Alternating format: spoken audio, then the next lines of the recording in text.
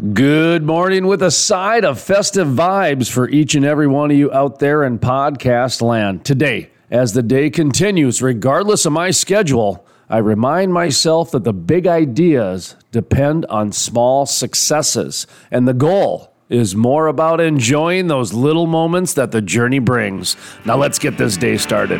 It's time to play hard, work hard. Now, let's play hard.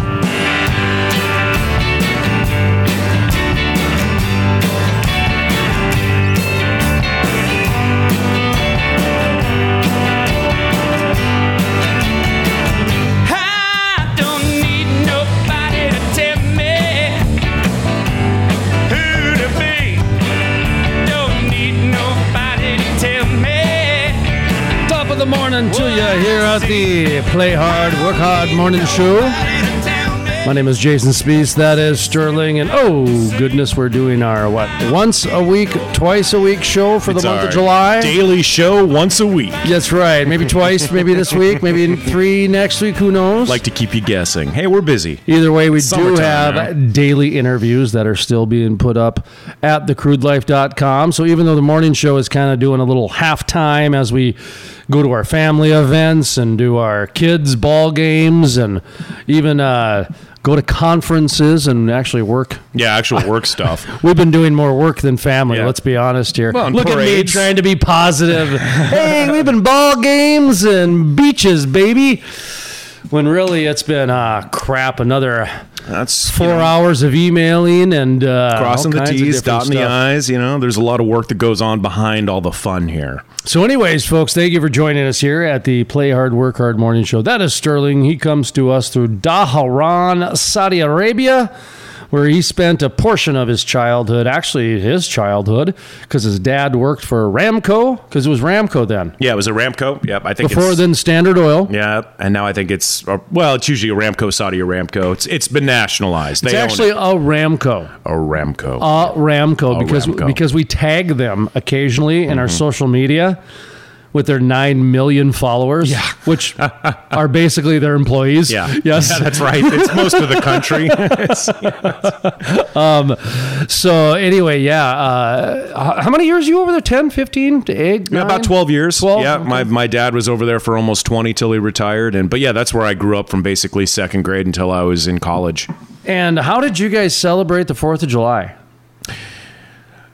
Well, they didn't have anything against us celebrating the 4th of July, but you couldn't really have any fireworks. No, that would probably lead to World War III, right? We used to go downtown, and there was a place in the back corner of some side street where you could buy bottle rockets. So we'd get bottle rockets. But usually my parents would have a big party. They would make homemade moonshine and wine, and everybody'd get toasted and celebrate freedom, man. So we should, and this for some of you folks who have been with us since day one, yes, thank you very much, but also... Send more money. What you're about to hear, it's a rerun. So Sterling, when Sterling's family lived in Dhahran, alcohol was illegal, and I believe it's still illegal. Yeah, it's illegal in the country. Yeah. But they would look the other way. Yes. In the compound, which is not even the case anymore. A lot of compounds now are alcohol-free, to be honest. Dry zones, yeah. So in order to kind of, wink, wink, skirt, skirt, look the other way, they would actually have stills in the blueprints down in the basement of, and it's amazing you guys would even have, or was it, you didn't have basement? No, it wasn't a basement, but there was a little side utility room next to the garage. Then the actual plans for those houses was called the still room. It had a floor drain, it had a water supply, it had a little sink.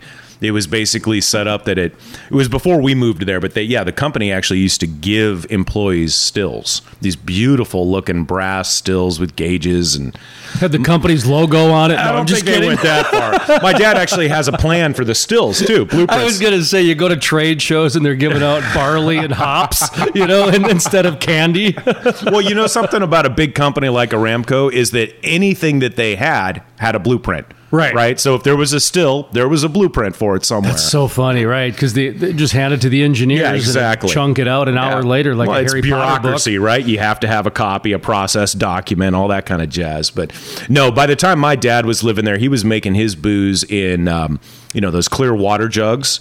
And for real? Those big clear water jugs I know with a balloon, and I know what you're talking about. No, yes, my dad used to make wine, occasionally beer, and on rare occasions he'd make what we called Siddiqui, which is essentially about 180 proof first run moonshine. Yeah, I've actually heard of the Siddiqui. Yeah, you start your car with the stuff. Right. Yeah, and takes the shell off of a snail. Right. No, right? What's the saying from Spies Like Us? It'll strip the paint off your house and give your family a permanent orange afro. Its only legal use is to remove varnish off of boats. Right. I mean, it's Ron Swanson's special mash. Family recipe. You bet.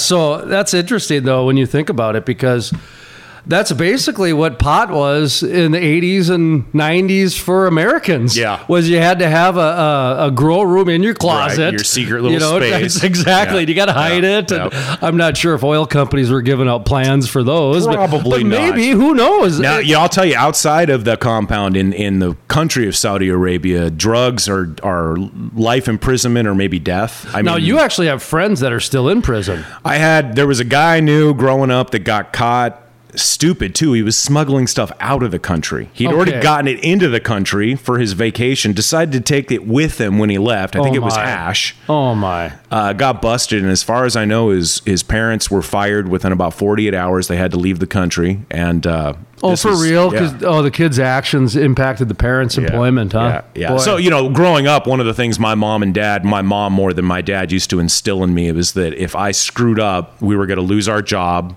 have to leave the country. That's a lot of pressure for a kid, huh? Yeah. Hey, they never got fired. So, son, I must have done something right. It's like that Simpsons episode when they get into sports. Right. Bart, you're so good at sports, you can sit in the front seat. And then when he wins, he's like, here you go, Bart. Here's your turtle back, alive and well. If you lost, that turtle was coming back dead. Pretty much. Yeah, that's one of my favorite Simpsons moments. No pressure on this game at all. Well, that's such a dad sports moment totally. There, right? Yeah, well, we're living vicariously through our kids. Well, and South Park did a great episode where basically it was Randy, the father, training to be the father that fights the other dads in the stands. Right. So it followed his storyline. You see about how he's going to state, so he's getting ready to fight the other dad who's ready to go for state, and so it's the dads out in the stands fighting each other. Oh yeah, my kid's better than you, and they just throw down. Yeah, you want to throw down? Come on, bro. It's just awesome. Oh man. I've seen so many videos over the last year or two of like mini league, kids games getting interrupted by parents fighting, baseball, soccer, either they're upset at a call or something like that. So you got these like 8-year-old kids standing in the field watching their grown parents beat each other up. Oh, so I've got a good story for you. I used to referee quite a bit, so I helped start a church league basketball game here in the Fargo-Moorhead area. Oh, that sounds like it was brutal. No, it was actually, it turned into quite a league for about 10 years. Really? It had a good 10-year run because there was a time when the athletes were a little bit bigger than the school. Okay. And so some really good kids were getting cut. And they didn't have really anything to do, right? And so with the help of Craig Ritchie, we went and secured some high school gyms. Mm-hmm. I'm sorry, some junior high gymnasiums and church gymnasiums that were big enough to house this thing. Right. And what we did is we just floated it to all the schools and said, hey, if you've gotten cut or you've always wanted to play basketball, we got a league for you. It's the Everyone League. It's $15, okay, but you get a jersey, you get 12 games, you get referees for those games, and that's a steal, man. You get a tournament at the end of the year. Sweet. The games were Saturday night. They started at 5 o'clock, and the last one went till 10 o'clock. Okay. And so you had different, but... So the first year we had 13 teams of 8. Damn. Okay. So you had a league. When I left, because I was part of it in high school, and then was a referee and helped general manage it for a few years and that sort of thing. We had 34 teams of 8, and the reason we had 8 players is because everybody played them. Right. Everybody got rotated in. And even the kid we had a kid who had no hands, and he played. Wow. He had no hands. We called him the General. The General. Well, hey, we want to empower him. Yeah, absolutely. Okay, and I got a story about that too. So, we'll get into the story about the Little League parents fighting here, because this is where we're at. I just wanted to set the stage. This was a church league, okay? So all of the, but also it was called beer league, because afterwards everybody would go drink. Have beer, yeah, right. but this was a great way to get your intramural basketball league in, and then some of the guys would go have a party afterwards, or people would go watch Saturday Live. But for 4 or 5 hours, you had good, clean fun with wholesome activity in a real setting. We had announcers at the game. We had a scoreboard. Nice. We had referees. We had hundreds of people would watch. Sure. It was Saturday night primer, Yeah. fun to do, right? And half the kids Probably felt great. It's like legitimizes what they're doing. Oh, totally. And so it was legitimate competition, right? Yep. So the tournament, by the way, the tournament champions, the championship game was to be played in the Fargo Dome before, third and fourth place game before, championship game after. The CBA team, back then it was the Fargo Fever. Okay. So we actually had it to where it was televised on local access. Right. But think about this. You're a kid with no hands. Right. And you're named the General. And you get put on the best team in the league, the kid that can dunk. So you're in the championship game. On TV. On TV with announcers calling you the General. Oh, man. They called him the General. Because I was the announcer. Yeah, you got to do that. I was the That's sports awesome. announcer, right? So, we would make up stuff. They call him the Pirate because look at him steal. Because we didn't know anything about these kids, right? We were trying to learn, and so, excuse me. Some fun color commentary. So here the General gets the ball in the Fargo Dome with thousands of people there that stuck around afterwards to see what's going on after the CBA game. Right. Oh, there's another game going on with a bunch of high school kids. So there's probably 1,000 people there. Nice. You know? This kid with no hands is out there, launches up a Stephen Curry 3, right? Right. Swish. Swoop. Place goes electric. The General. That's awesome. Place is going wild. Yeah. So here's this kid was just That's cool, man. ushered out, basically. Yeah, empowered. Oh, totally. So anyway, getting back to the tournament, how we started. Well, every year we'd have a bunch of football teams. By the way, there was a draft too. Wow. So there was a draft to start the whole league off as everybody got a draft. So we would do this. Well, every year there was always a football player. Mm-hmm. So he would have a team of football players, right? They were a bit rough. Yeah. They were a little physical, okay? You can't tackle the point guard. They were usually a 500 team. Because they would fall out half the time, and the other half of the time they would, they were good athletes, so they were above and beyond. Well, first round, they were the 16 seed, so they were the last seed, right? They barely made it in. Okay. And they took on the 1 seed. Well, that got down to the wire. This was one of those games everybody was watching, and all the other games were done, so. What's going on over there? Yeah, all the money gyms starts changing hands. Side bets going on, you bet. Well, I'm refereeing this game. Oh, doctor, I'm refereeing. No pressure. No pressure. I'm refereeing with a rookie. Refereeing with a guy who, honestly, probably some youth director that got a call an hour before the game. Right. You got time, and we paid the refs. So generally, we had paid refs. So they knew what the rules were at least most of the time. They were generally professional refs or people that played basketball in the past that knew, that sort of thing. Yeah. But every now and then, when the tournaments were going on with the high schools, all the planets aligned, it was tough. And so we just couldn't do it, right? So we had a rookie referee, and I do remember that because the game got kind of rough. Yeah, that's a tough night to start. But that was the only way that this football team was in it. If it would have been 2 regular, the whole team would have fouled out by halftime. So we let them play. It got down to the last shot, and the guy, maybe he got fouled, maybe he didn't. We didn't call it. Mm-hmm. Well, one of the parents, redder than a beet. Somebody took it. Redder than a Dwight Schrute beet. Came running out in my face. started poking his finger in my chest. Oh, you got the poke. I got the Billy Martin poke and the finger. Just the spray from Sergeant Slaughter, man. Just all kinds. Say it, don't spray it. And, of course, I've dealt with this in the media as long as I did, so I've dealt with angry people. Mm-hmm. I let them for about 30 seconds, 45, swear up and down words that aren't even in the Bible, okay, in this church league. Okay. Well, yeah, that's when the passion comes out, man. So fire and brimstone. What do? Let's put some fuel on this fire. Here, let's burn it. I go, excuse me, sir, did you have a bet on this game? Oh, boy. Well, then some parents had to come in because his arm went back like he was going to swing at me. Oh, boy. I should see what they're up to. This church see if they're still around. Oh, it still was a few years ago. Yeah, it shrunk a little while. More like Thunderdome now. But it was so... No. That was... We had to get a little bit... there was some meetings afterwards and some different protocols and that sort of thing. But, at the end of the day, there was a couple interesting stories where, some people showed up drunk and all that different stuff. And that happens. I was going to say, if there's parents and kids involved and it's a sport, there's going to be passion, there's going to be alcoholism. Yeah. It's the American story right there. Yeah, and I'm just talking about the parents. Yes, we're not even talking... We're not even talking about the kids, The kids, the kids actually, they embraced it wholeheartedly. But no, there was a few kids, but a lot of times... we were the refuge for the player that got kicked off the team for drinking. Oh.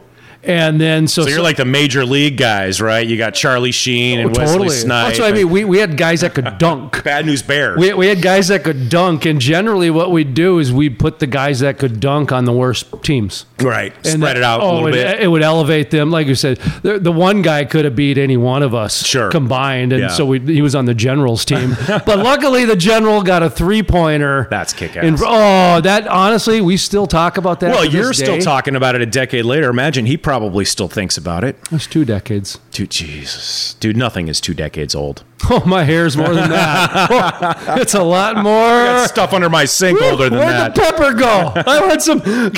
Give me some cracked pepper in my hair. Now I want cracked pepper. No, it's more of a blonde highlight. Oh, it's not Zach Morris. Okay, so, boy, you know how I was going to start this show, actually? Because, by the way, folks, we got news coming up. We got news coming up still. ESGU had a meeting this morning. Mm-hmm. Are we accredited yet? With some land people. About ESGU. Mm. Oh, yeah. They want us to go out there and turn everything kosher or what? Yes. Tell them we have like a special water we have to spray and Well, I tell you, after talking to those guys and gals or people. Thank you. There you go. Got to be careful with pronouns nowadays, man. Smooth as sandpaper. Right there. Oof. Boy, doesn't get much smoother than that. Okay, so this G part, that's got some people worried. The E, of course, the climate activists have control of that. When Jane Fonda can come in on a plane. You knew that, right? She flew into into Wisconsin, wasn't it? Or? No, into Minnesota. Oh, really? For the pipeline protest? Where we were for Earhart, Minnesota, not even an hour away, Jane Fonda flew in on a plane to complain about fossil fuels. Well, yeah. And then got on the plane and flew back. You don't drive. Come on. See, that's one of the really interesting things is if you looked into the soul of Jane Fonda, if you wanted to do that, you'd probably see some good intention there, but somebody who spent her entire life having money, right? So totally. You and I think about going to the store, I'll take my car or I'll ride my bike. She's like, oh, I'm going to the store, I'll take the jet. I mean, that's just what she thinks, Well, she doesn't think that.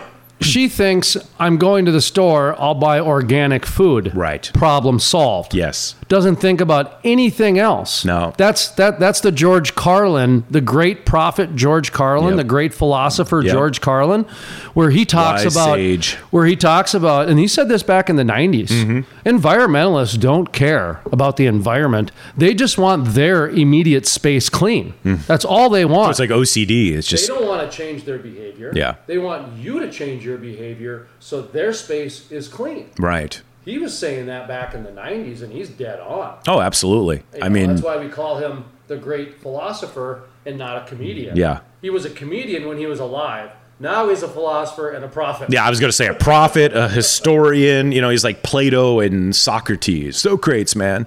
George Carlin and The Simpsons and professional wrestling probably have shaped me more than anything. Yeah, I was going to say that's like the triad. That's like the three pillars of the Jason stool right there. That's what props up my life. It shapes so many of our lives, man. Well, like I say it all the time. If it wasn't for Gorilla Monsoon, I wouldn't know half what I do about anatomy.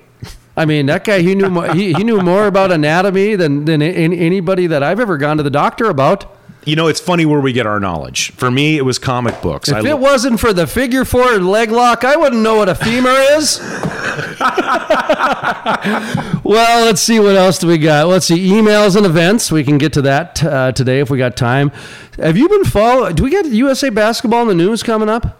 Let's do that. Okay. So, you mean the team that just lost? Yeah. Okay. There's two because they lost to Nigeria and then they lost to Australia. So, it's Olympics, so we can bypass our. Let's try to save Friday for sports. Right. But there's some things I want to talk about with that, meaning that I don't think that the world is catching up to the United States. I think the United States is becoming entitled to where the world is going ahead of the United States. That's what I think is going on. Absolutely. And it's being reflected by the U.S. basketball. That's the little 5,000 existential energy view I want to have with USA basketball because remember, it was the Dream Team. Oh, I remember the original Dream Team. They were never going to lose a game. In fact, they weren't even going to get within 70 points. Nigeria, they beat by 70 points. Yeah. Carmelo Anthony scored 36 points in 14 minutes against this Nigerian team back a few years ago. Well, when it was like Coach K was there. Okay, let's get into it later. Yeah. All right. It was like watching the NBA All-Star game. The other thing, too, which I wanted to throw out there, I don't think we have time for the existential energy portion, but another thing I had written down is, hey, where are all the American freedom fighters? Which ones? Well, just people that, like freedom. Mercenaries or? Well, when you take a look at the EV vehicle, that's really more dependency on non-freedom. Your little tirade last week about Americans and how they love their freedom through their cars, that really got me thinking over the weekend because I went down to the lake for the day and I spent the weekend, actually for 2 days, with Audi. Oh, okay. e-tron. Yeah. e-tron owner. Is that one of those hybrid electric cars? Nope, it's full-on electric. Full-on electric? Full-on electric with the manufactured noise to make it sound like a car. Right. Just like you can't have a salad, you got to make it look like a burger. That's right. That's how much we can peer pressure you. You salad man, you better make it look like a burger so you can put the same preservatives that Chef Boyardee has in there. I read somewhere that one of the reasons they were doing that on some cars was because they were so quiet, they were afraid people were not going to know they were coming. No, that is actually the reason. It's the Office did a spoof on that where he drove under 5 miles an hour, so he was able to creep up on Dwight when they had their duel, and so he was able to pin him up against the hedge or the wall or whatever. But we actually, so do you remember how we were going to do Tesla Tales? Yeah, Tales of the Tesla. The gentleman whose name sounds like a motorcycle was the one giving us the tales from the Tesla. Yes, Mr. Mitsubishi. Well, he's fired. He's fired because his wife does a better job. When she was talking about the conversation that she was having with her girlfriend that also owns an e-tron, I looked at her and I said, I want to put a microphone in front of you and just let you go because what you're talking about is what connects with people. Yeah, put her on. I looked at her husband. I said, you're fired. You're in. So we're going to sit down with her and she's going to talk just flat out. She's not from the oil industry. Okay, she comes from corporate America. So she worked in corporate America for 20 years. Left corporate America to join her husband's small business where they do water management, recycled water, and all kinds of different it's a water management company. So she's in industry now. Yeah. But she's like an office manager, just up here, water is a big thing for ag, for oil everything, and gas. everything. Yeah. And so she knows the energy industry to a point, knows ag to a point, but better, knows corporate speak better than I'll never get corporate speak down. Right. Oh, 5 minutes. 5 seconds into a corporate meeting with the 6 executives, I can see them shut off and start playing solitaire in their head. They probably got the Google glasses going where they're playing free cell instead of listening to Mike. They've been chipped, man. Right? So we're going to have some tales from that. But anyway, the freedom fighters, just people that were talking about the freedoms and, with COVID and just the masks and, it just seems like... Are they silenced? Did the government kind of silence them by paying them off? I hear a lot of people. Social media just drowning everybody out. I think that's more likely. Take a look at what's happened in the oil and gas industry. Mm-hmm. The government took over the market. I mean, you mentioned the nationalization of oil and gas. You're not kidding. No. I mean, it's getting to the point to where it might look different than like your third world country doing it, but it might be something more like how Saudi Aramco, where they basically they bought it.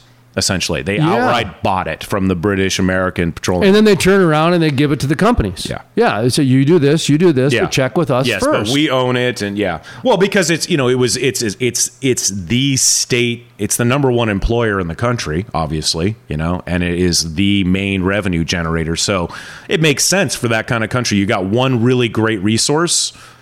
You wanted people in power to control it, right? Your 6,000 princes. We got the same thing going on here. It's been some interesting meetings and emails and all kinds of stuff going on here at the Crude Life. And as we continue at the Industrial Forest Studios and some events that we've got coming up. Let's see, what else do we have coming up? Let's see, we've got... you taking a trip anytime soon, or are we kind of done for the summer? Well, we got Orphan Wells coming up. That's right, Orphan Wells. Coming up in the second half of this program. Loved his movies. Curtis Shuck with the Well Done Foundation. He's the chairman of the board. He's becoming the expert now. Mm-hmm. In fact, the Washington Post just did a story on him last week. Yeah, on orphan and abandoned wells. Well, and they go to him now. Yeah. Because he's like us. He's out there just doing it. Well, you think about doing it. 6 months ago, we're both learning about. I mean, we knew about abandoned wells, but we're learning about the distinction between abandoned and orphan and all this and that. And now I'm looking at it as this is going to be that way that they're going to keep people working. Yeah. While they take over control. Yeah. Again, they have the power. Sure. They say, hey, here's some wells over here. Mm-hmm. Here's 5. We'll pay you $7 million a piece. Go. Yeah. Dude, you and I should get in on this. What do you got to do to cap some wells? Get some gravel, some cat litter, what? Well, you need old 3-wheelers. Okay. And then you need... ATV. Remember the old 3-wheelers? Oh, yeah. So, anyway, that's... lots changing, lots going on. Orphan wells, you've seen a lot in the media, of course, and then now the government subsidies are going to come in for it. And I think it's going to be an interesting dynamic between the nonprofit and the profit. Oh, yeah. Because Curtis Shuck started out for profit, and he got forced to be nonprofit. Now, if he's got to force to flip back to become profit again, because that's the way that the marketplace is going to go, I'm going to ask him that, actually, if that's part of the... it's expensive to be a nonprofit, man. And Curtis Shuck, expensive. Not only is he one of the best in the business, but he came from the Port of Vancouver and the commodity side. So he knows commodities on a global supply chain better than most. So the Port of Vancouver up there in Washington, they go to Russia and China. Right. Okay, he was in charge of that port for years. And then they put him out in Williston when the oil boom happened of some other grain. So he went from ocean to landlocked. But there's still water there. Yeah. And he's just all kinds of different angles when it comes to, getting trucks, trains, logistics, planes, automobiles, John Candy, Steve Martin. You talking about Canadian bacon reference there? Better be pillows. I don't need nobody to tell me if my clothes aren't clean. I don't need nobody to tell me if that's real what I just seen. I don't need nobody to tell me if I remind them of Charlie Sheen. I don't need nobody to tell me if I'm causing a scene, 'cause I'm gonna be mean. I'm gonna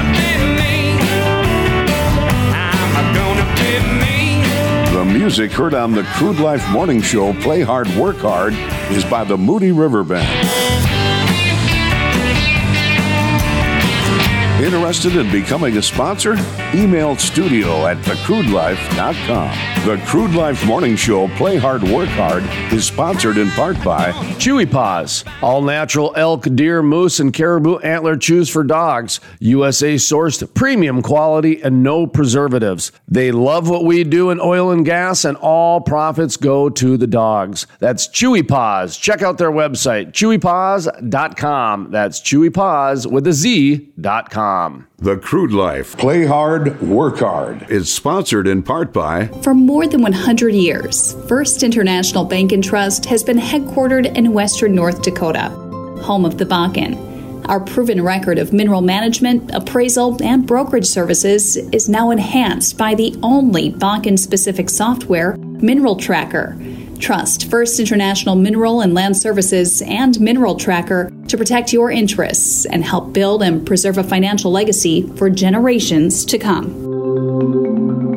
It takes an industry to build a forest. Hey folks, Jason Spiess with The Crude Life. Did you know about half the trees planted in the last 20 to 30 years have died within the first year?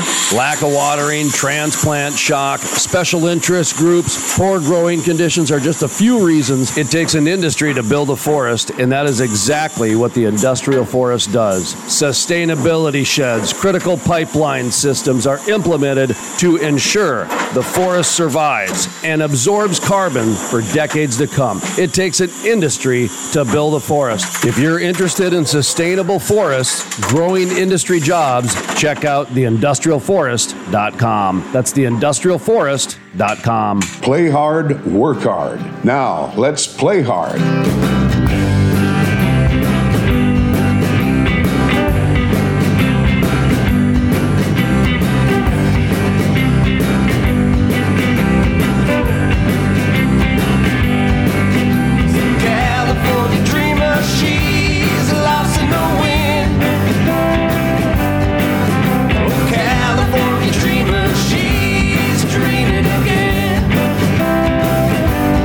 Welcome back to the Play Hard, Work Hard morning show. I'm just sitting down here and got your coffee. Well, that one commercial. Got a shirt on. I forgot the one commercial is about 10 seconds shorter than the other one. So the one that was on last week. To the week. microphone. Well, that's how we do things here. We do have some timetables still. Folks, welcome. We got news we're going to do here in just a second. We have Curtis Shuck with the Well Done Foundation coming up in the latter part of the program, the second half of the program, the work hard part of the program. Oh, boy, all kinds of stuff happening. And where else do we got here? Let's see. Let's probably get to news. Let's just get to her. All right, man. Well, let's start here with some AP news. This is Associated Press. Associated Press. This is talking about not just the Permian region, but headline reads, Boom in Native American Oil Complicates Biden Climate Push.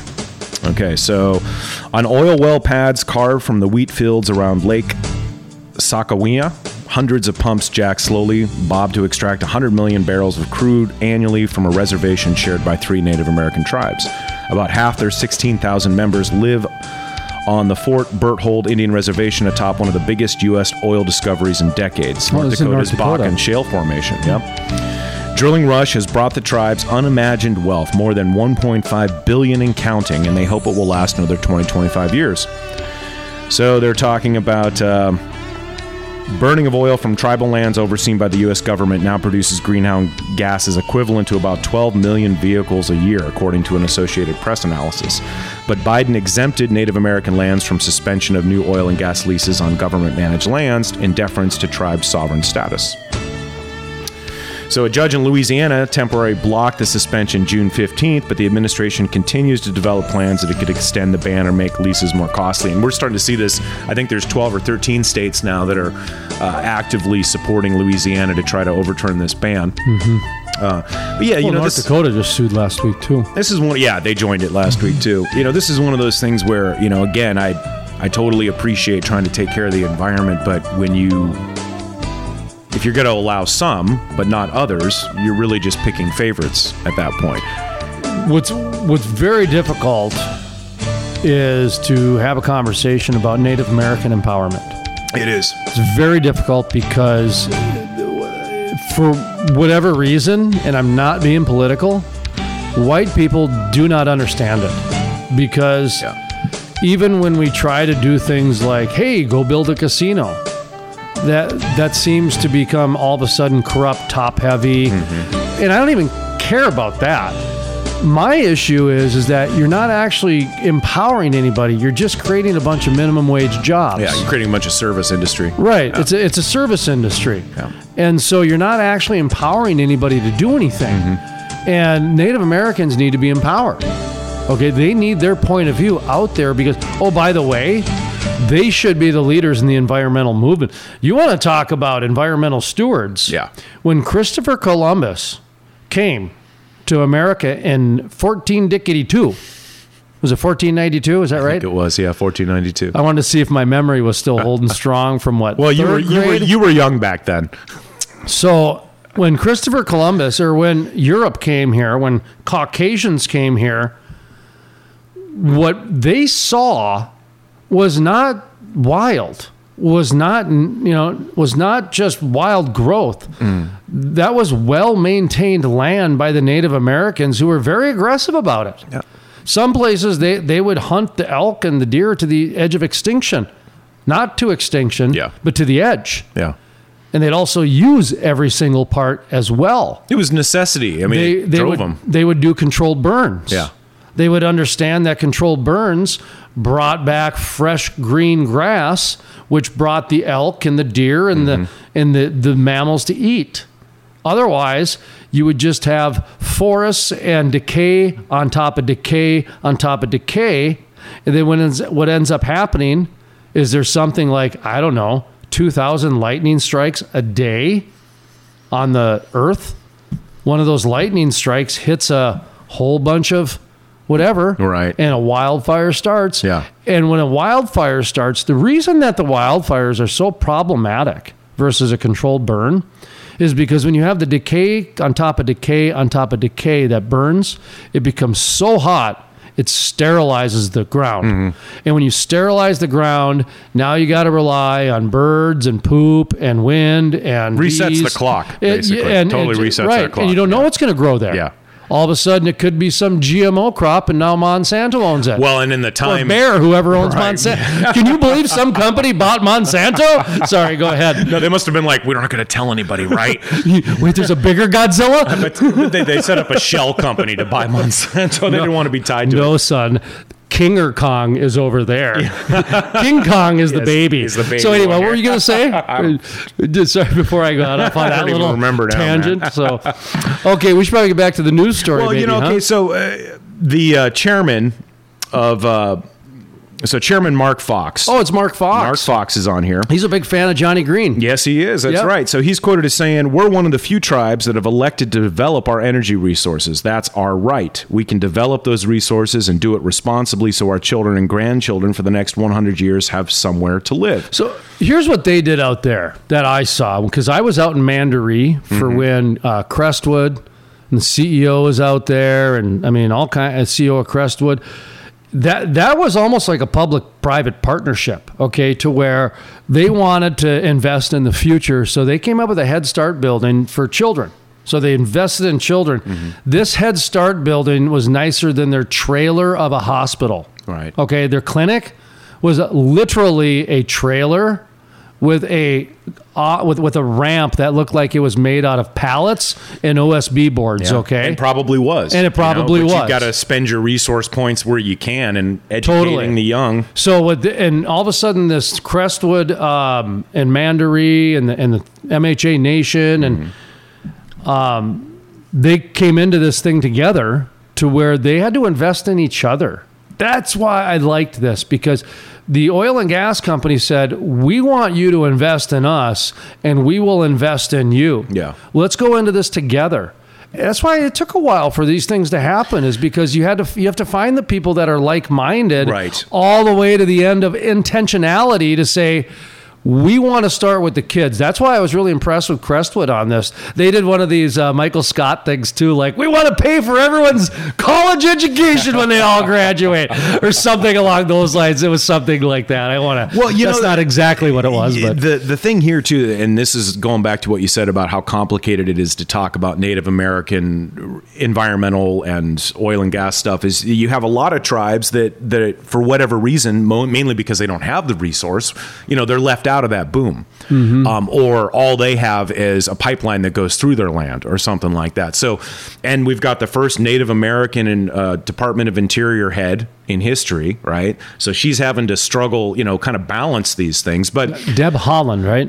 Yeah, Haaland, Haa. So what you've got is a situation where, in a lot of cases, like Mark Fox, the chairman Mark Fox was saying, is that they've got a resource.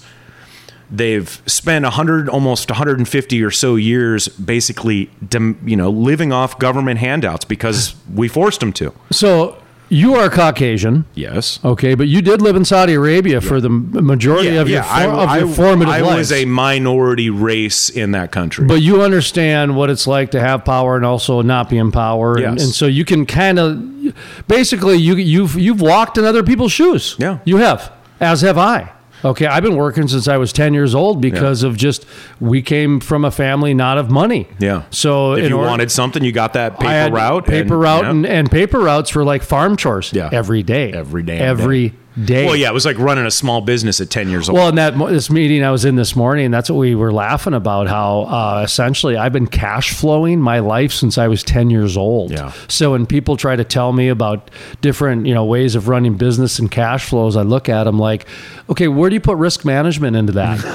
And they look at me like, what's risk management? Right, and I'm like, oh, that's right. You're part of the new generation. There is no risk anymore. But okay, but what I wanted to get at is honestly, I'm not Native American. I've never lived with Native Americans. I've done my best to be open and accessible and use my resources that I've had in the media to share those along. Try to do no harm, basically. I've done my part to try to connect, okay? Yeah. But in no way will I ever walk in their shoes. No. So imagine being, and by most Caucasians, I know what I know through pop culture. Right. So, Wounded Knee, Lost My Heart and Wounded Knee, great movie on HBO, that type of thing. But when you look at what the message has been in movies and pop culture from Native Americans through my lifetime, it's been that the white man, essentially, or the U.S. government, depending on how you want to phrase it, on which day, because they say both. The natives have said both. They removed them from the land that created fruits and empowerment into places that couldn't grow anything. Yeah. And then even when they found gold in the Black Hills, they put them in places that didn't have gold or that could grow places. Yeah, that was a huge, they just snipped the treaty at that point. They keep moving them to places where there's no value in the land. Now imagine this. Okay, imagine this. What a lot of people don't understand about oil and gas, that's a harvest under the soil. Sure. That is no different than farming. Right. You're reaping. You're going to do it again? Yeah. Seriously. You're going to do it again? I know. Well, that's the thing. And come on. That's why this becomes a real interesting case study on how we handle oil and gas and energy, because what they're talking about here, 2 miles under the earth, they're going to harvest some actual empowerment. They're going to take it away again. Well, listen to this. Today, leaders of the 3 tribes in the Bakken area view oil as their salvation. Totally. And they want to keep drilling before it's depleted and the world moves past fossil fuels. This is one of the hardest parts in second and third world countries, where we've advanced to the point where we're going, oh wait, plastic bags are bad. We got rid of paper because we wanted to save the trees, and so we made a billion plastic bags. Well, you go to a third world country, they don't have the option. It's plastic bags, right? And we're telling them, you can't use plastic bags anymore. Right. They're like, well, what else am I going to use, right? So we're at this sort of bleeding edge of what we think is right and how to be stewards of the planet, but we've already done all the bad stuff, and now we're turning around and telling other people you can't. Right. So Just like an entitled person. Well, I was going to say, it's like trying to tell your 15-year-old kid how the world really works. If you expect that they're going to listen to you, you are crazy. I've got part of my speech on that. for the long-winded version. Oh, there's a longer-winded. Well, and we've talked about it somewhat a little bit on this, is the complex system. A teenager is a complex system. Oh, man. Just like the environment and the climate. Yep. So contradictions. You're going to tell me that you're going to give me a model? You're going to give me a pie chart and a flow chart and some word cloud? Mm-hmm. Actually, probably the word cloud would probably be the closest thing to it. Yeah. But, well... real synergy there. Well, the word cloud is probably the closest thing to our brain, actually. Yeah. But I don't want to get lost on that. But so many people who work, in government and appointed officials and that sort of, they think that charts and check boxes and that sort of stuff is the way the world works. Mm-hmm. When in reality, we've got complex systems out there that we don't even understand. Yeah. We do not understand. And so trying to figure out the complex system of how the Native American politics works and keep jerking them around the way we've been jerking them around, when in reality, we're trying to now go back to what they had in 1942, or I'm sorry, in 1492. 14-dickety-2? I don't know what it would be like to walk in their shoes. No, absolutely not. And that's why, No wonder they got pitchforks and torches. And I'm not even talking about the Native Americans either. Yeah. I'm just talking about the people. Well, this would just be another example, like you cited, where we put them on land that's a desert. We're never going to give you anything for this land. You can live the rest of your lives. Oh, there's uranium there. We're going to need that. Okay. Or there's gold there. Or right, now go over to that land. Yeah. Okay. Now we've depleted all those resources. Mm-hmm. Oh, there's water under there? Yeah, we could use that. Well, that's what kind of... Anyway, let's not get into that whole deal. But anyway, so what's the conclusion of the story? Are they just talking about how there's a fight and that's it? Yeah, basically that it's a fight and that, you've got a real difference of opinion just within local tribes, but it usually comes down to who's got the resource and who doesn't, right? Which is, again, sort of a case study in how this all works. I've been following the MHA Nation, Missouri River Resources for 10 years.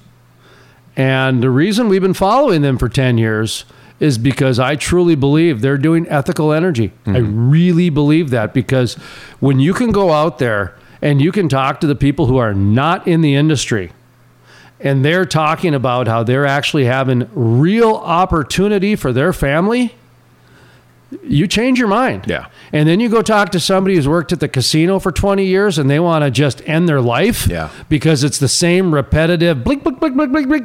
Just the new pit boss yelling at them for this reason and the new regulation coming in, and all of a sudden now they can't wear their bow tie in a certain way because it offends that Gotta have person. More bling. Oh, right. You're not enough flair. You got the minimum. Well, okay, what's the difference between a service job where you'll have no chance for growth and it's basically just repetitive motion for the rest of your life, or the opportunity to grow in a business, right? Weren't you telling me, is this one of the tribes that's got that school set up down in New Mexico? So the MHA Nation works with Missouri River Resources. Okay. Missouri River Resources is the private company that's trying to do a top-to-bottom Native American secretary, frack chemist, fisher, CEO. Yeah. Well, that's what Saudi Arabia wanted to do when they took over Aramco. Right. And that's why at the time everybody that was National American pride. Thought they were going to get fired. Is they figured they wanted to start moving Saudis into those positions. But that's a good case study too. Is that took over a decade. I mean, there wasn't just a huge let go of expats, Americans, and Brits and stuff. You couldn't just say, you're gone, we're putting new people in. But even then, and I'm sure I can't speak for Saudi Aramco because I've never talked to him about this, but I have spoken to other organizations where they've tried to do 100%. Just a flip like that. They end up rarely doing the 100%. Yeah. They usually stop at like 90 because they find out it's good to have that 10% of diversity to keep us on, keep us kind of a checks and balance, if you will, with culture. Yeah. Just so our culture, we don't get so whack with our culture that we don't understand how to connect anymore. Well, Saudi Arabia is starting to let women drive. Yeah. There's a prime example. Yeah. Go on, sorry. Well, no, you're absolutely right. I mean, the last time I was in Saudi Arabia was just when cell phones were starting to become commercially available, and you knew that was going to be the end of it because at that point they had controlled cable TV and inbound stuff, but cell phones, once you opened up that ability for women to be able to talk discreetly to other people. I mean, that was it, man. So yeah, it's interesting how it changes, but all of that comes from the oil and gas that Saudi Arabia has. So I did want to mention one thing too. The first females to compete publicly in front of a crowd. That's right. Came from the WWE, That's baby, right. in Saudi Arabia. Yep. Look at WWE ushering in culture. Well, that's the inclusion side, and if you're lower than NASCAR, you've got everybody. Well, you've got everybody from the CEOs to the guys who live on Rascals. I looked at it as it's an ambassador program. It totally is. It's a cultural exchange. Well, they actually have ambassadors there, and that's to be honest, that's why we started having ambassadors back in 2015, is because they did. I saw what they were doing and saw what we needed to do, and so that's why we started the Bakken Bridge. We started the ambassador program back then with kids, and we because we knew that was the next generation, and that was bringing kids from the east side of the state to the west side, just right? educating and wearing, right. And even into Minnesota with the Lakes country, because you hit 5 states with the lakes. And so during the summer you do at least 45 minutes from Fargo. We got 10,000 or so right around the corner. So man. Anyway, but we got a few minutes till Curtis Shuck, so we should probably get to that Aramco story, and then so Aramco is getting ready to sell off, is planning to raise tens of billions of dollars by selling more stakes in its business. So if you remember a couple of years ago, they were looking at going public. So the Saudi Arabian state-controlled firm created a new team to review its assets, and soon after the coronavirus triggered a plunge in energy prices, Aramco raised $12.4 billion by selling leasing rights over oil pipelines to a U.S.-led group of investors. Sales will continue in the next few years, and this will happen irrespective of any market conditions, said Aramco. They're aiming to generate double-digit billions of dollars. So they're talking about, it's interesting because Aramco is spent the last 20 years, as far as I know, really looking into what's the end game. So here's what I've heard from Aramco in the last month. Aramco. Hydrogen. Yes. And now they're selling what? Now they're selling, this is like pipeline access is what they're selling. They're selling petroleum. Yeah. Essentially. Yeah. So Mike Renfrow with Blue Boat Subsea, who worked in the oil and gas industry for 28 years, over the course of 1 year went from 100% oil and gas to 85% wind. Really? Remember? Yeah, that's right. And his 15, I think it was 90% actually, but his 10 to 15% of oil and gas was decommissioning pipelines. Senator Kramer said, don't be surprised if we don't have another pipeline built. And I think that was prophetic, because I'm really surprised if we build another one in this country. country. What did TC Energy do last week? They put out a $15 billion lawsuit against the government because of the amount of money they've invested in building that pipeline. Yeah. What is it? It's half built? Yeah. And you're just going to leave it now? Mm-hmm. What is this, the World's Fair? Yeah, well, what's the impact of that just sitting out there, I mean, right? So, I mean, there's some, this transition is being ramrodded. I go back to, where are the freedom fighters here, man?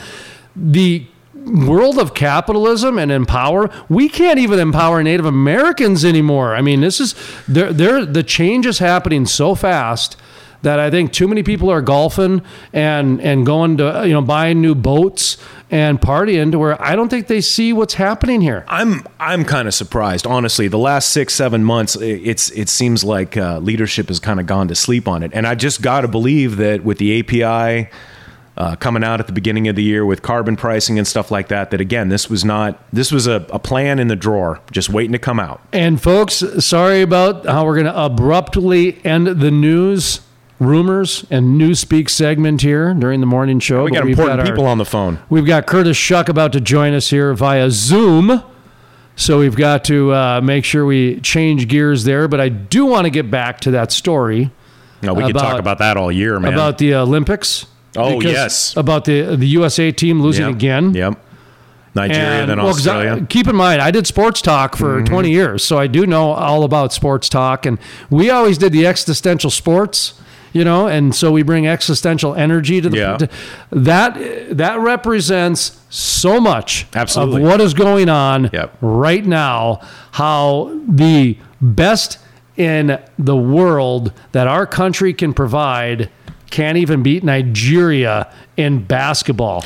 This is not the world is catching up to us. This is us entitling, dumbing down the country to them. That's what's going on. Our momentum. We're just coasting on momentum, and they're catching up, man. All right, we're going to be back in a bit with Curtis Shuck. Till then, we'll catch you later, folks. A sweet little honey pie down by the sea. You know how to look and who you want to be. There's nothing better than a real personality. Yes, you know the waves like you know your skin. Feel them flowing over you again. The music heard on the Crude Life Morning Show, Play Hard, Work Hard, is by the Moody River Band.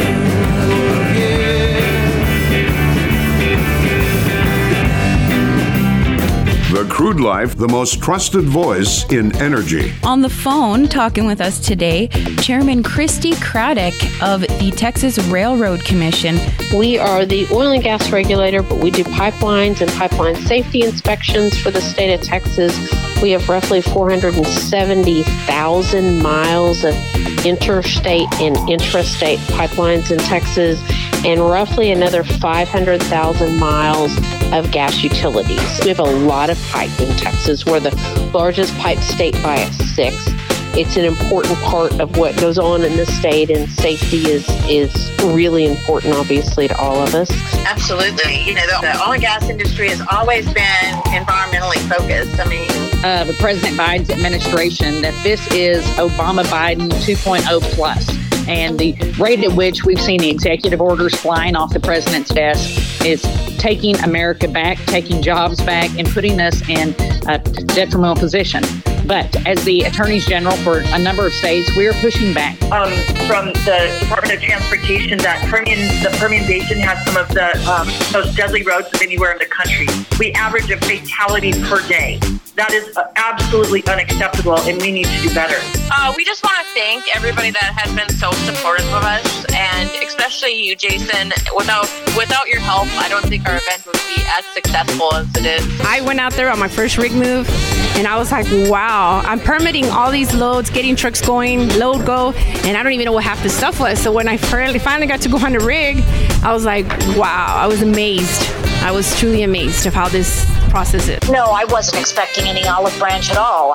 The Democrat Party has decided that they don't like oil and natural gas, and they were clear that they're going to go after us. I don't think that's any surprise. My name is Jenica, and today we get to talk with Amy Andrzak of the Interstate Natural Gas Association of America. Amy is the president and CEO.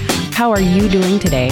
I would say my interest in this arena started more from an interest in politics and advocacy, more so than an interest specifically in the energy industry. Well, the first advice that I want to give is, ladies, put your clothes on, okay? If you want to be taken seriously, put your clothes on, which that's a whole other podcast topic. The funny thing, what I think sometimes is just really ironic, we used to pull into the office and I would see some of my colleagues driving electric cars and things like that. And I'm like, how do you work for a large oil and gas company and pull in an electric car? So, I mean, even us, even in our circles, we can see that things are changing. Actually, you are on the money. Back in 2014 and 15, when we first started approaching our management team at Whiting, our reasoning for wanting to engage in ESG is that we had great stories to tell. We all like living the crude life, so.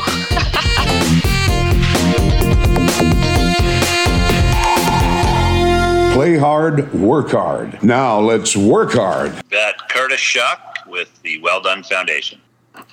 Thank you very much for joining the program here today. And boy, last time we spoke, you had great things going and you had some momentum. And now, boy, you've exploded. I mean, you've got different states you've got going. You've got equipment. You probably got employees probably now. We got a few of those happening. Yeah, we're still very much a volunteer-based organization. I mean, I'm a volunteer, and but we've got a research project going on at Montana Tech. And so we've got a summer intern, and we've got a number of people in various positions within the organization that are helping us get this thing going. So we're super excited. Oh, I didn't realize you were a volunteer. Oh, yes, absolutely. Okay. Makes it a lot easier that way, right? So we should probably mention what the Well Done Foundation is and how you guys go about doing things. And I mentioned in the last hour that initially you started out trying to be, I think, for profit, if my memory serves me right, and then there's the marketplace directed you to where you're at today.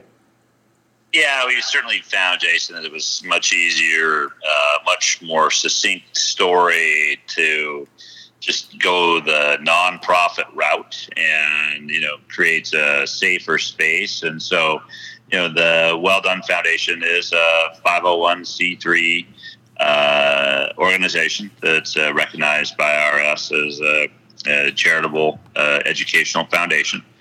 And so, we're our whole program is about, really taking action and making things happen while we're really moving into this educational aspect of our work as well, which is super fun because, like last year we started curriculum for third graders, and now we're branching out not only in Montana but really in Louisiana and Pennsylvania. And so that's an important part of our mission, is in delivering the narrative. I got 2 questions and 15 others, but what do you mean third grade curriculum? Explain that a little bit.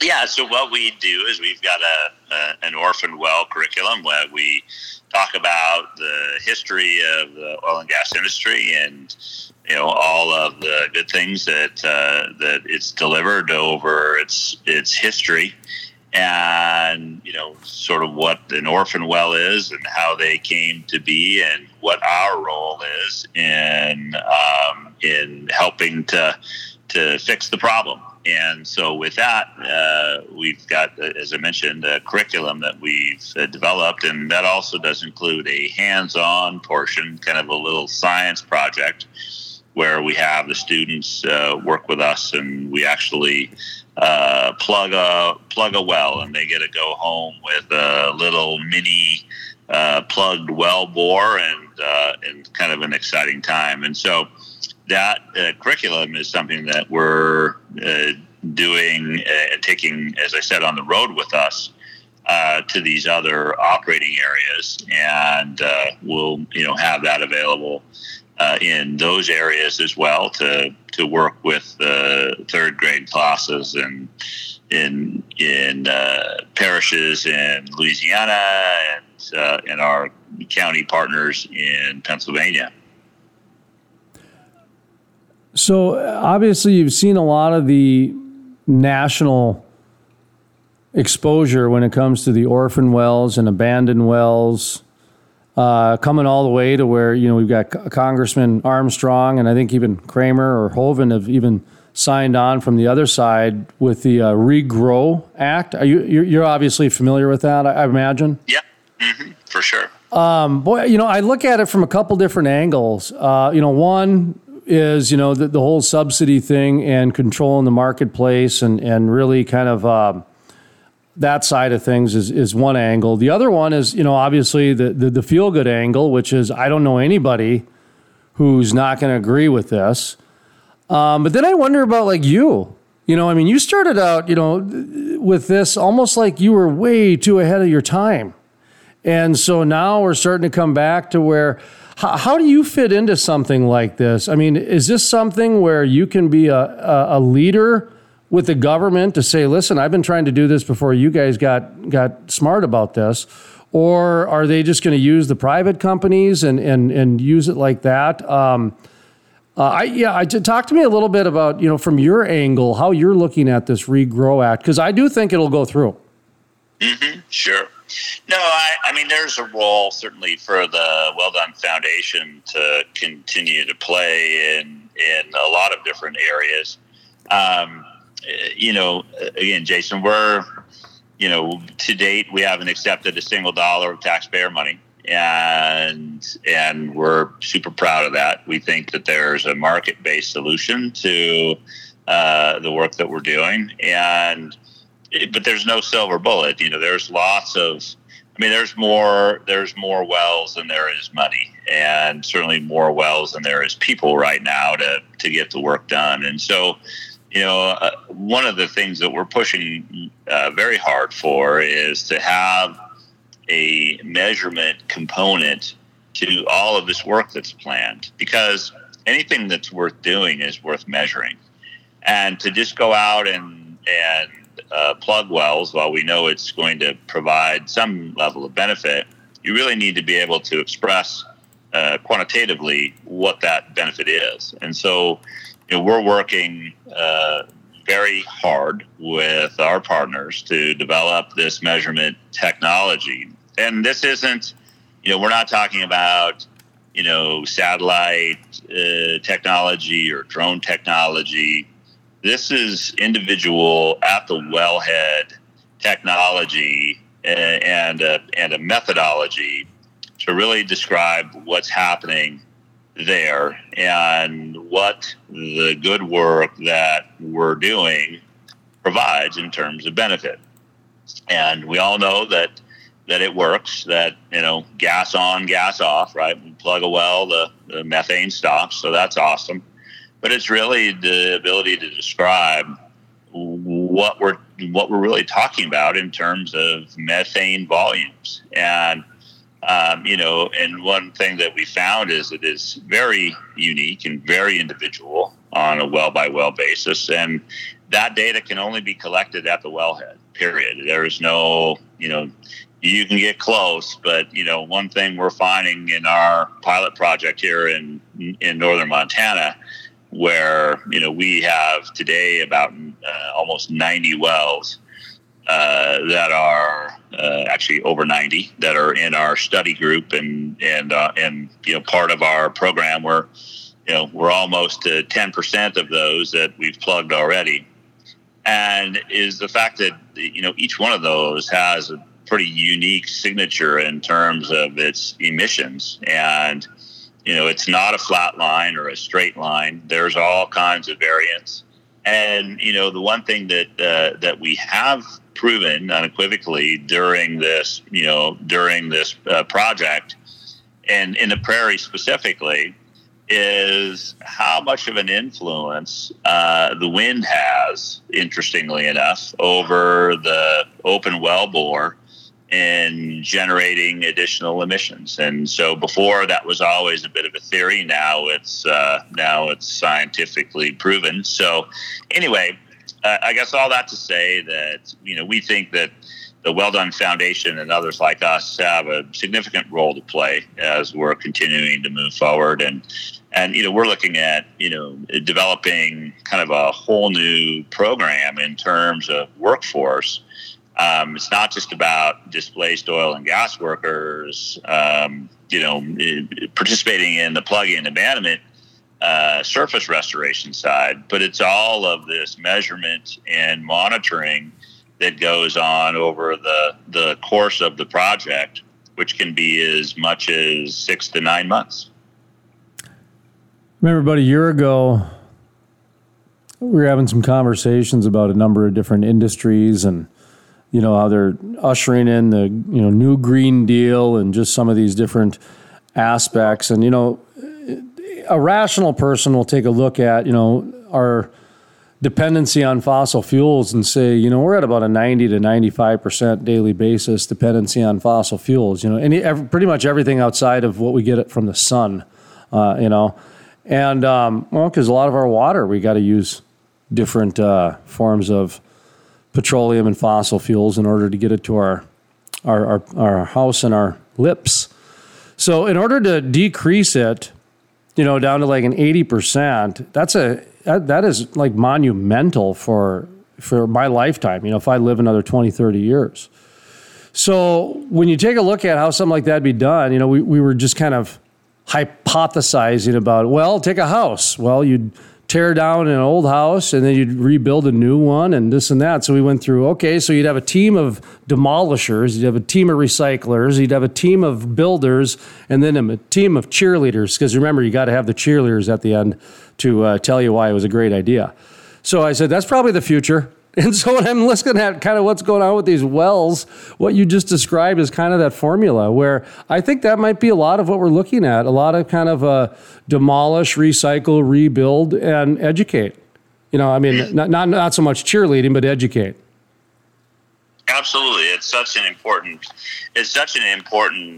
component. And, what I love about this project and this initiative is that, here's just an amazing opportunity for the industry, the oil and gas industry, to own the narrative and to really be a part of, getting this story out there. It's not about how we got here. It's about where we're going next and how we make things better. And that's what's so cool about, for instance, this third grade curriculum that we're developing is the fact that, it's really about, taking responsibility and doing what you can do as an individual, whether you're in the third grade or you're in your 30s or you're in your 30th year of your career, of making things better, doing your part. And if everybody just would do something,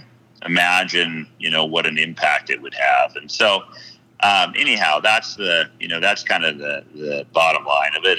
And we're, like I said, excited that, we've got industry leaders that have, kind of embraced this approach. And I think you're going to find that, more folks are hopping on board with this. And it's not a bad thing at all. It's, it is what it is. I mean, it's becoming a social license to do business and having some awareness and certainly some level of platform and it can be positive. And so what a great opportunity again for the, our industry partners to really get involved in something that can make a difference, as well as it's just such an awesome story. I almost feel like we should have a buzzer or some kind of, sound effects when someone mentions the word social or governance or environmental, because that's how we transition into the ESG talk. And so talk to me a little bit about that. We're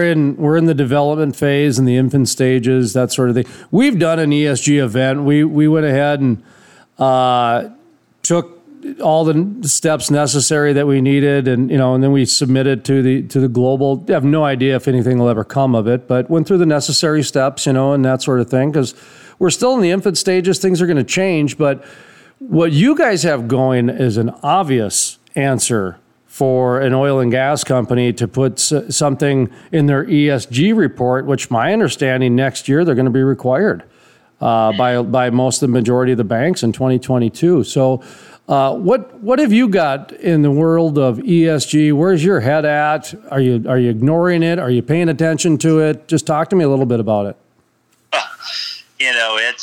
It's a ship that sailed, that's for sure. And, it's important that that we understand that, again, it's an expectation. It's an expectation, as you mentioned, of the finance world. It's going to be an expectation of customers.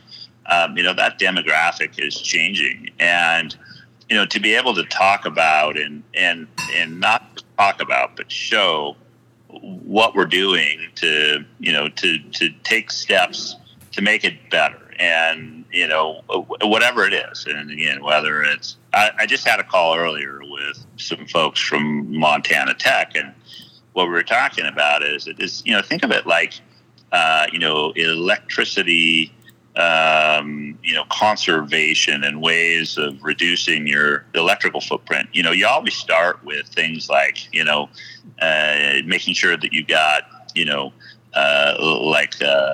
lowest emitting bulb, or the sort of the energy efficient components in your home, and looking at ways of turning off the lights and turning down the heat. Well, in the oil and gas industry, those are things that sort of that conservation approach is kind of the easiest, lowest hanging fruit, making sure that, you're tight at your wellhead or your compressor stations, or that your tank batteries. I mean, all those things are kind of easy steps. And then the next is looking at getting involved in these various projects that really do have a positive impact. And again, that's what's so cool about the Well Done project is that we're plugging wells, orphan wells, and that don't have anybody who is any longer responsible for them besides the states, who typically are sort of overrun and underfunded. Is that these have an immediate impact, and it's awesome. It's like gas on, gas off, and we can measure the amount of gas, and we can do the math on how much emission we're removing, and it's quantifiable. And that is what's so exciting about this project. And not that there aren't other really good projects out there in the ESG space, but this is so immediate, and again, in this world where we really are kind of being tuned into this, immediate results and immediate gratification. So this is one that certainly aligns with all of those important benchmarks of being able to show tangible and immediate results. And that's what's amazing, and the story is so powerful too of the charismatic component to the work that we're doing. And not that these other projects aren't worthy, for sure. Growing trees and looking at these various and sundry other projects that are out there are also important, but very few of them have the type of deliverables in terms of scale that our project is able to deliver. And so we're excited about where it's headed, and really excited about, again, what the industry can do to embrace this and be a part of it. For so long it's been like, and I think I mentioned this before, every state's dirty little secret. And I applaud the state of Montana, and I applaud the state of Louisiana and the state of Pennsylvania at the highest levels for coming out and jumping on board, with our project. I also, appreciate folks like the Marcellus Shale Coalition, who have understood the importance of the work that we're doing and are looking at getting involved. And I think that there's just so much opportunity. And what a great way, again, for us to own the story as opposed to somebody else trying to tell it on our behalf. It's funny you brought up the tree planting, because that was the exact example I was giving over the 4th of July. We were at the Earhart, Minnesota parade. We were spraying recycled water on the kit. Well, it was water, but we were saying it was recycled water. We were yelling, "Fresh out of the porta potty," that type of thing. Parents like that joke. But we were explaining that, really this tree, the industrial forest, we're planting trees, but more than anything, it's a marketing and awareness opportunities. And now that we're partnering with the cities to where we can turn it into parks, it becomes a long-term solution. And we were going more from the education side, because at the end of the day, a couple trees planted, that's very small in the bigger picture. And I would always go to your example of, there's guys out there plugging wells. Those are the ones that are really doing solutions today. So I'm glad that you brought that up, because that is a big deal, where, some people are expecting instant results and other people are expecting the hubcaps. They want the nice, shiny, hubcaps and the window dressing, because there's a purpose for both. Although we can't turn our back on the immediate either, that sort of thing. So how are people getting in touch with you guys if they want to do this, or are you getting in touch with them? It's a combination of the two. I mean, we've been very blessed that, we've received a lot of attention to our project, from some of the earlier press all the way up through, and I don't know if you saw that, Washington Post article that I sent over to you, but there's been a lot of attention on this issue nationally, and of course we're fortunate to be kind of in a thought leadership space with this, and so so people are reaching out to us, and we've seen a huge outpouring, and we're so appreciative of that support.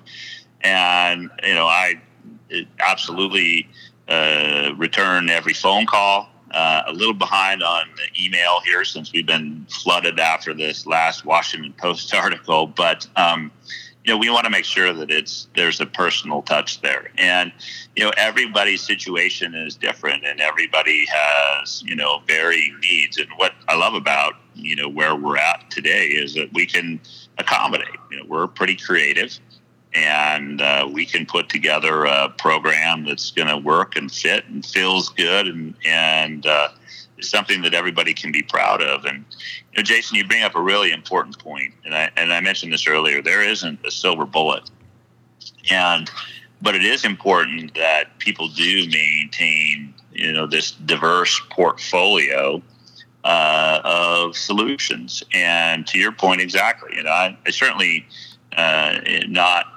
belittling or demeaning the importance of these forestry projects, because they're super critical in the long term, and they offer short-term results as well. But looking at this holistically, I think we're finding that many companies are doing things in numerous spaces simultaneously because they see the benefit of it. And so it's exciting stuff. And there, the whole carbon market thing is a discussion that we could have for, several subsequent shows, because there's so much change that's going on there now as well.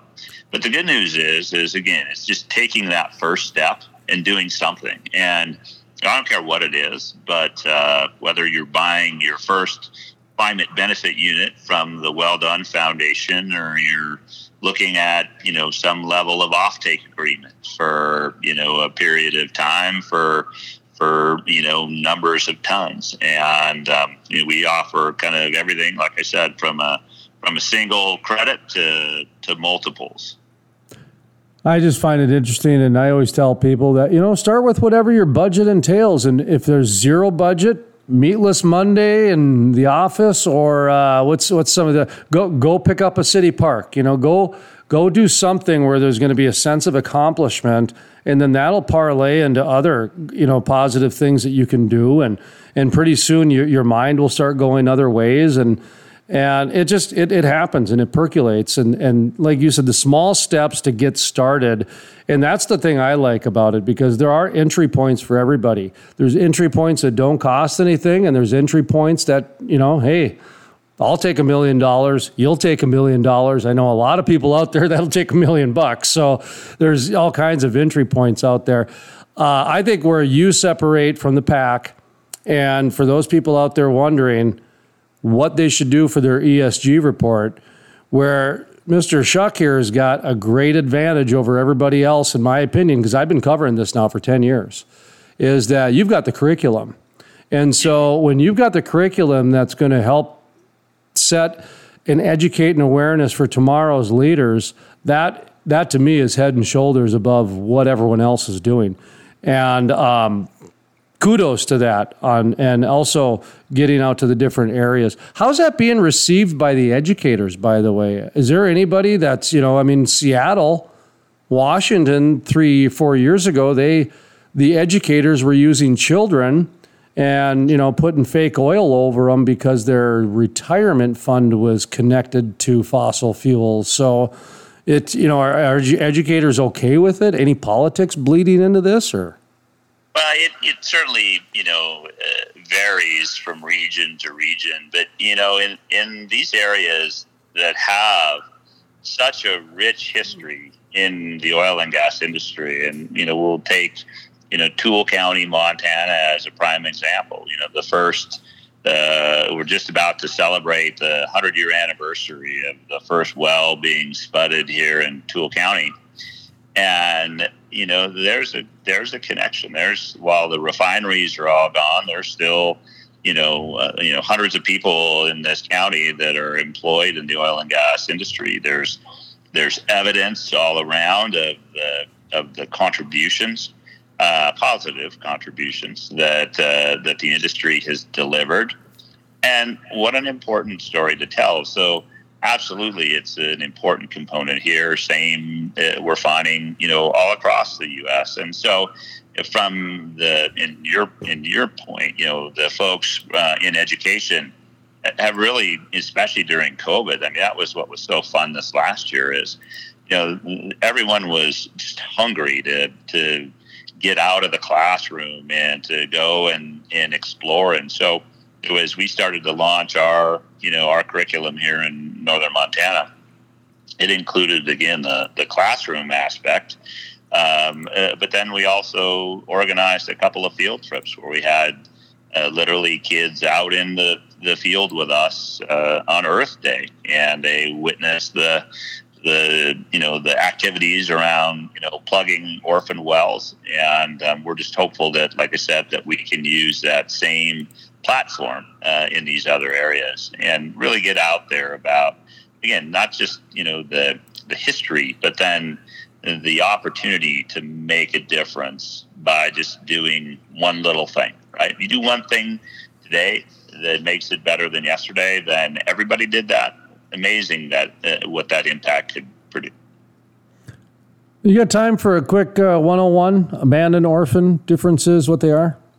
Sure, absolutely. So, yeah, an orphan well is an interesting, is certainly an interesting cat. It's a well that has no financial assurance associated with anywhere, and the operator is typically gone out of business. And in these generally are located in fields that are kind of low producers, or also referred to as stripper fields. You don't find too many orphaned wells that are operational in the Bakken or in the Permian or in the Marcellus that are actually sort of in that zone. They typically are acquired pretty quickly, but these are ones that are, think of it like end of life cycle. And, producing a barrel, half a barrel a day, a couple barrels maybe. And, so they go fallow. And what happens then is they become the wards of the state, essentially. There are other wells out there, and certainly the Regrow Act talks about not only orphan wells, but also the idled wells. And idled wells are defined as wells that have been, non-productive for more than 4 years or 5 years, or various and sundry criteria around that. But, and these are wells that are just not producing anything. Many of them are leaking methane, and some are literally wide open, like we're talking open casing, venting freely into the atmosphere. Others have well control on them. They may not be tight, but so there's sort of those all variations of that. But that's the problem. So in addition to the orphan well number, then when you add the idled well number on top of that, that number grows by a factor of almost 2. And I know for instance, in the state of Montana and in Toole County, for instance, that there's a significant number of those idled wells, and that can really pose a problem. So, opportunities that are being presented like this, like the Regrow Act and others that are out there, are really going to be important to making a difference. And again, what's so cool about this is that, it's fixable. It's not rocket science. You plug and abandon a well and restore the surface, and by golly, guess what? That gas signature is gone away. And how do you define an abandoned well? So, an abandoned well, the term abandoned is often synonymous with an orphan well. An abandoned well, again, is somebody who doesn't really have any financial responsibility any longer. An idled well, or, industry term is probably more shut in. Many states have a term limit that for an operator to be able to maintain a well in shut-in status. Should they exceed that term, then typically the oil and gas regulatory body would issue a plug or produce mandate, and the operator then sort of goes into this program of you got to fish or cut bait. And so that's where the kind of that idled or shut-in well is. The abandoned well or the orphan well, those are people that those are wells that just don't have anyone who's responsible for them beside the state. And again, the state doesn't have the dollars or the time or the resources, the people resources to really address those problems at scale. Montana is fortunate that they don't have a significant number, but there are states like we're working in now and really focusing on, Pennsylvania, Louisiana, Kansas, that have thousands and thousands of these wells, and it's overwhelming. And so that's Jason, where our approach of one well at a time, and we can really make a difference by taking on that approach. Absolutely, our program and projects are scalable. But when you break it down to say, look, we're going to address this, just like how do you climb a mountain or eat an elephant, right? One step at a time, one bite at a time. That's how we're addressing this issue, is one well at a time. Do you guys, does it matter if they're shut in, abandoned, or orphaned for you? Well, our program is specific to orphan wells. Okay, so these are ones that, that no operator, and we don't even know who the landowner is or the mineral owner. It's just wards of the state, huh? Yeah, and it's very clear cut. There's not there's no question about the status of the well and kind of its condition, and so the narrative or the story is very clean. Yeah. And that's our approach. And so, yes, we end up, doing all of that research and coming up with a plan and presenting that to the state for action. Yeah, that's thankless work, and I don't think people understand the amount. Well, it is. I mean, the amount of research that goes into it, and just, the nonprofit status, like you said, you're not getting a check and all these other things. There's a lot that goes into it, and that's on top of what needs to be done to plug it. There's not a lot of people out there, moving heavy machinery for free these days. So, I mean, you gotta keep the cycle going, So, hey, excuse me about that. I had a little coffee burp there from earlier this morning. What's the message you're trying to get out to people? We'll link the Washington Post story, great story, talking about some of the work that you guys have going on, specifically following you at a well. So it looks like they had a photographer out there, huh? Oh, yeah. No, it was great. They were on location with us for a couple of days during one of our recent plugs, and really got a chance to see, firsthand what was going on in terms of the amount of emissions and the amount of work that it takes. And, what's so interesting is that, that's the fun part, which is the plugging portion, because you got all the equipment and roughnecks out there doing their thing. But to your point earlier, the unappreciated field of endeavor is all of that work that goes on in the front end, which can be, as I mentioned earlier, as much as 6 to 9 months in duration of the thankless late nights and early mornings and out there in all kinds of conditions, measuring and monitoring and moving equipment around and talking to the prairie dogs and antelopes that are running by, and it's really fun though when we get to that point. And so, yeah, the fact that the Post, assigned a team to that story was super cool. We were fortunate that the reporter was Nick Eli, was based in Bozeman, Montana. So he really came at it, I think, with a heartfelt approach of, hey, let's really show what we're doing here. And he, as you noticed in that story, it wasn't really about casting blame. It was about focusing on the solutions. Well, do me one favor when you're going into your third grade curriculum classes, and Louisiana, Pennsylvania, Montana is currently where you've got some activities going in, and to another state soon, I'm sure. We've mentioned about the whole carbon aspect of, we can go into a different podcast into that, and absolutely probably even do a whole podcast series dedicated just to the way where carbon is going.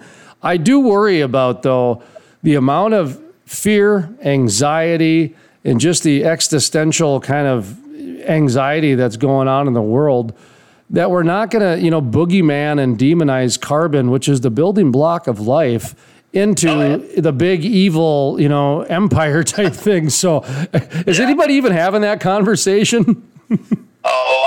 There are definitely some folks that are out there, that are sort of pushing that storyline ahead. But, I think everybody, pretty much understands that that's a non-starter. I mean, we're not going to take those huge steps backwards like that. Certainly we can transition for sure and get better. I mean, think of it like process improvement, right? I mean, we should always be focused on that.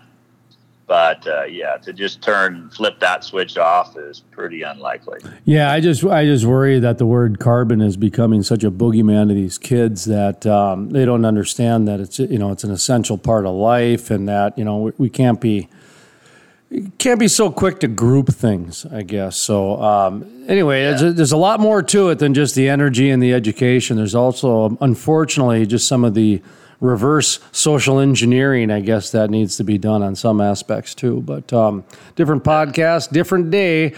Okay, sir. So how can people get in touch and give you some money? Well, we sure appreciate the opportunity, Jason, and we just encourage folks to go to our website at www.welldonefoundation.com and check out our news page for the latest activities in the press and what we're doing. We've got a list of orphan wells, and then there's obviously a pathway to donate. And I would also say is just as important as donating is also volunteering. And we are very much a action-based organization. There's lots of things that folks can do, and it's kind of cool when people decide that they want to get involved at that level and come out and get a little dirt under their fingernails and help us out when we're restoring an orphan well site. Well, it's time to put the booze down. Find us some solid ground. Clean this damn life up and turn it all around. We got lost in the smoke and drink. We can feel each other starting to sing. It was time to get back to our hearts and stay true. Back to the ways of John and Jude.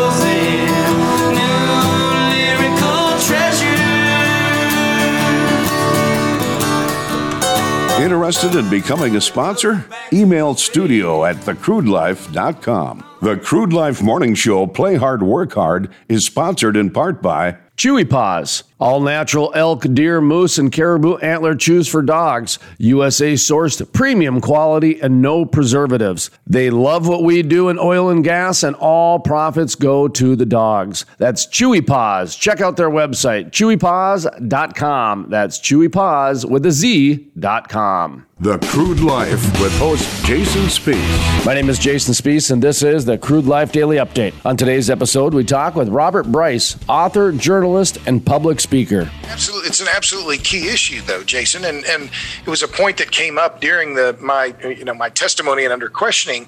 I think it was Representative Gonzalez from Illinois asked me about this very issue, and I'm going to be 61 this month. For almost all of my adult life, the focus has been on OPEC and the worries about foreign commodities, and that the U.S. cannot be dependent on foreign commodities, most particularly on oil, right? I mean, this has been congressional action after congressional action aimed at OPEC. And now, at the same time, the shale revolution has fundamentally changed America's energy fortunes. The move is afoot. Oh, well, we're going to trade our, and I wrote about this 11 years ago in my book, Power Hungry, as I did with EVs. We're going to trade our dependence on foreign oil to dependence on foreign commodities that are controlled by China. And in my testimony, I made this very point in the written testimony. China controls something on the order of 90% of the world's supply of rare earth elements. They control something like 65 or 70% of the cobalt, 30% of the nickel, more than 50% of the lithium, 40% of the copper. All of these are critical elements, critical materials that are needed for EVs. So there is not just an issue of cost. There's not just an issue of consumer choice.